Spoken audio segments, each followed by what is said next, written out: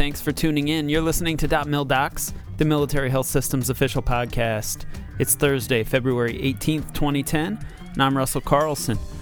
It is Heart Healthy Month here in the Military Health System. Visit health.mil/hearthealthy for links to heart health resources. Today we'll talk about stress, depression, and how they affect the heart. Our guest is Dr. David S. Krantz, Ph.D. He is professor and chair of medical and clinical psychology at the Uniformed Services University of the Health Sciences. He studies the role of behavioral factors in cardiovascular disorders and coronary heart disease. Dr. Krantz, welcome to DotMilDocs. Happy to be here. Could you just talk a little bit about who you are and what you do? Sure. I am the chairman and professor in the Department of Medical and Clinical Psychology at Uniformed Services University. And what we do here in our department is we train Ph.D. level clinical psychologists for the military, all three services. In addition, I do research on stress and heart disease, and I participate in a number of different research studies, one of which I'll talk about today, the WISE study. Sure, and I guess maybe we could get started with that, but I know your research has to do with women and heart disease and depression. Correct. How is heart disease in women connected with depression? Well, lots of studies have shown that being depressed or even having symptoms of depression is a risk factor for heart disease, but it's especially a risk factor if you've already had heart disease in terms of your outcomes after you're a heart patient. So heart patients with depression do much, much worse than do patients who don't have depression. And I'm sorry, go ahead. No, that's true in men, and it's true in women as well. Okay, so there's nothing distinct, different in women necessarily? Well, there are many differences in terms of heart disease in women than in men. First of all, in women, heart disease comes on later in life, but women catch up in terms of the prevalence of heart disease, and heart disease is the greatest killer in both men and women. And of course, many women don't realize the importance of heart disease over other kinds of possible causes of death. It's still the greatest killer in women. Women, the way that heart disease shows itself in women is often different than it is in men. For example, the symptom patterns are often different. And when women go for standard tests for heart disease, some of the early tests show up positive, but then their presence of heart disease is not confirmed by some of the more sensitive tests, one of which is called coronary angiography, when a dye is injected in the coronary arteries and you see the blockage in the coronary arteries. So women are much more likely to have no coronary disease after they have tests that lead them to have suspected coronary disease. Well, let's talk about this WISE study and what it is and the rationale behind it. Okay. WISE study stands for Women's Ischemic Symptom Evaluation Study. And what ischemia is when the heart doesn't get the blood supply that it needs, and this is a result of blockages in the coronary arteries, which are the arteries that supply blood to the heart. And this is a large epidemiologic study of women who have suspected heart disease, who come in for testing for suspected heart disease. And what this study does is it measures women when they're in for testing, gives them a whole variety of measures, biological risk factor measures, psychosocial stress measures, and also looks at medical imaging measures, in other words, measurement of coronary disease, different methods, and also it follows the women up for 4 years to see, to look at events, heart disease events like heart attack, also things like stroke and death from coronary disease over the period after the testing. Now, are any of these women who are suffering from depression adversely affected by some of the medications to treat depression, and they also have heart disease? Well, it's our study, the study that we found, was a study that suggested that this might be the case. But I could talk about generally the literature in the area is that while depression is a important risk factor for heart disease in women, what's not really known is the best way to treat it. Right. And one of the ways that people have determined, what the effects of treatment is, at least correlate. They've looked at women who received medications for depression and followed them up versus women who have not received medications for depression. But this is not, a study like this is not what is called a clinical trial, where women were assigned or actually given medication or no medication by the researchers. So looking at women who happen to have taking medications when they go into the study is not quite as convincing. But basically, studies have found that some women are adversely affected by taking antidepressant medications, and this kind of creates a problem in terms of what's the best way to treat depression in women with heart disease. There are other studies that show that there are no negative effects in women who happen to be prescribed antidepressant medications. But two new studies, one of which is ours, has provided some evidence that there is an adverse effect of medications for depression and maybe even medications for anxiety. So what kind of other treatments would you recommend aside from medications then for these women? Well, depression is a disorder that's very treatable. It can be treated with psychological treatments. There are 2 or 3 different psychological treatments that we know work very, very well. Of course, it can be treated with medications, but then we have these issues coming up in heart disease patients, and we don't know yet whether it is or is not a risk factor, but we have data that suggests that it's a possibility. Things that are alternative treatments for depression, even things like exercise, like trying to keep yourself busy, engage in positive activities if you can, having support from your friends and doing different kinds of confiding and social support can be effective. But there are specific treatments. One is called cognitive behavior therapy, and another is called interpersonal therapy that work very, very well in treating depression. We're going to take a quick break for the DotMilDocs Health Beat, news and information from the military health system.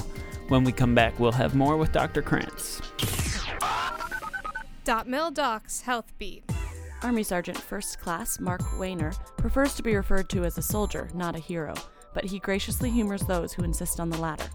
On February 6th, the Ohio Army National Guard Special Forces Medical Sergeant stood unassumingly on a stage in the Ohio State House atrium to receive the Silver Star Medal, the nation's third highest medal for valor in combat.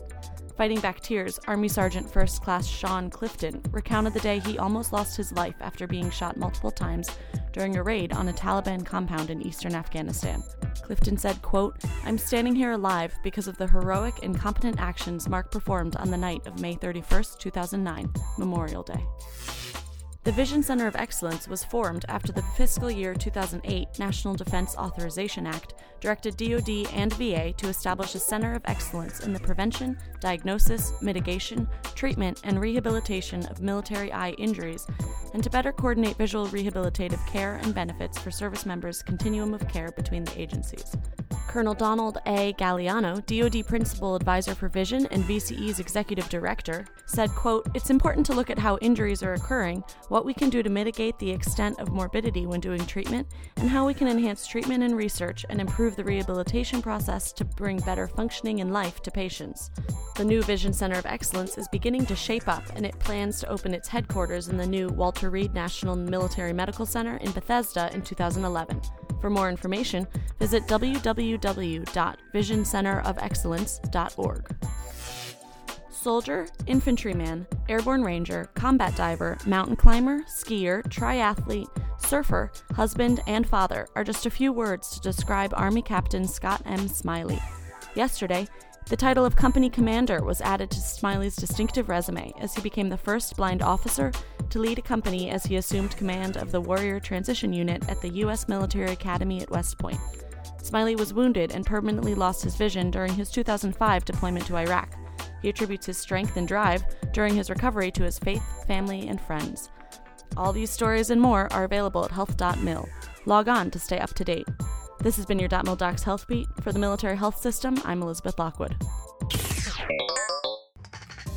Welcome back to DotMilDocs. Today, Dr. David Krantz of the Uniformed Services University is talking with us about stress, depression, and heart disease. So, Dr. Krantz, let's talk about prevention for both heart disease and depression. How important is it?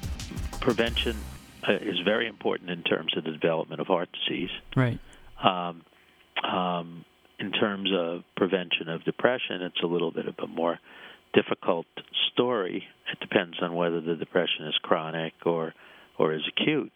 But the fact is that, these women in this study have symptoms and they don't really have an explanation for the symptoms that's adequate, which causes a lot of anxiety and possibly depression. The women that are diagnosed with heart disease may become depressed because suddenly they're told that they have a chronic disease, and this is not a very good thing to have, and it restricts many, many life activities. So, again, it could be a very difficult thing in terms of preventing depression. But, again, in terms of things like negative mood, sad mood, and being pessimistic about life, to the extent that a person can maintain a positive attitude, they would be much less likely to become depressed. Is there anything that you can talk about as far as depression leading to heart failure or being associated with it? Well, I can talk a little bit about stress and heart failure if you'd like. Yeah. First of all, let me sort of define heart failure as when the heart can't pump the blood that it needs. Usually it results from something like a heart attack, but it could also result from other conditions that cause a death of heart tissue or an insufficient amount of blood to be pumped by the heart. Doctors know that things like non-compliance with medications or big spikes and increases in blood pressure, changes in diet, and other factors can make heart failure symptoms worse. And one of the important issues with heart failure is that it tends to worsen, and then when treated, it gets better again, and then it worsens again, and it's a progressive disease that has a slope downward, so eventually the disease worsens. But because patients with heart failure often need to be hospitalized when their symptoms get worse, it's one of the biggest cost items both within DoD health and also within civilian health. And what we're studying is the relationship between stress and worsening of heart failure. And what we have found so far in some of our early results is that an increase in stress over time is related to an increase in certain kinds of physiologic markers of the severity of heart failure. Would like high blood pressure be one of those? Well, high blood pressure is definitely related. We found there's a marker a marker of how hard the heart is pumping. Mm-hmm. And it's a hormone that's produced by the heart. And we find that is affected. That is a kind of a direct marker of the physiology of heart failure. High blood pressure is definitely a factor that worsens heart failure, because when blood pressure is high, the heart has to pump harder, and when it has to pump harder, it's more likely to fail and pump less blood. So now what's next with the WISE study? Well, the WISE study is looking at a variety of biological and psychosocial factors, continuing to look at risk factors for poor outcomes in heart disease. What's next for the WISE study is to follow up on some of the medical and psychological results that we find in WISE, and trying to look in more detail at what some of the mechanisms are. In other words, how what factors link these risk factors with poor outcomes. Now, in general, in terms of research in the area,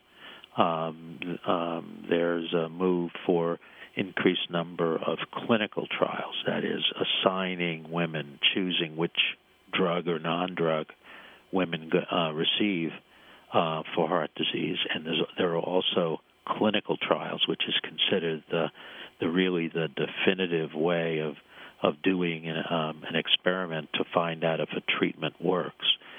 There are clinical trials with psychological or behavioral treatments for depression being given to men and women to look and see whether these are effective in treating depression and reducing heart disease in men and women. Dr. Krantz, I'd like to thank you for being on the DotMilDocs program this week. Sure, happy to be of help. All right, thank you. Okay. And that does it for us this week on DotMilDocs. Join us next week when Heart Healthy Month continues on DotMilDocs with a visit from Lieutenant Colonel Scott Moore, the Chief of Cardiology, 59th Medical Wing at Wilford Hall Medical Center on Lackland Air Force Base. He will discuss with us heart health tips and the prevention of heart disease. Until then, see you on health.mil. This program is a product of the Office of the Assistant Secretary of Defense for Health Affairs, Military Health System.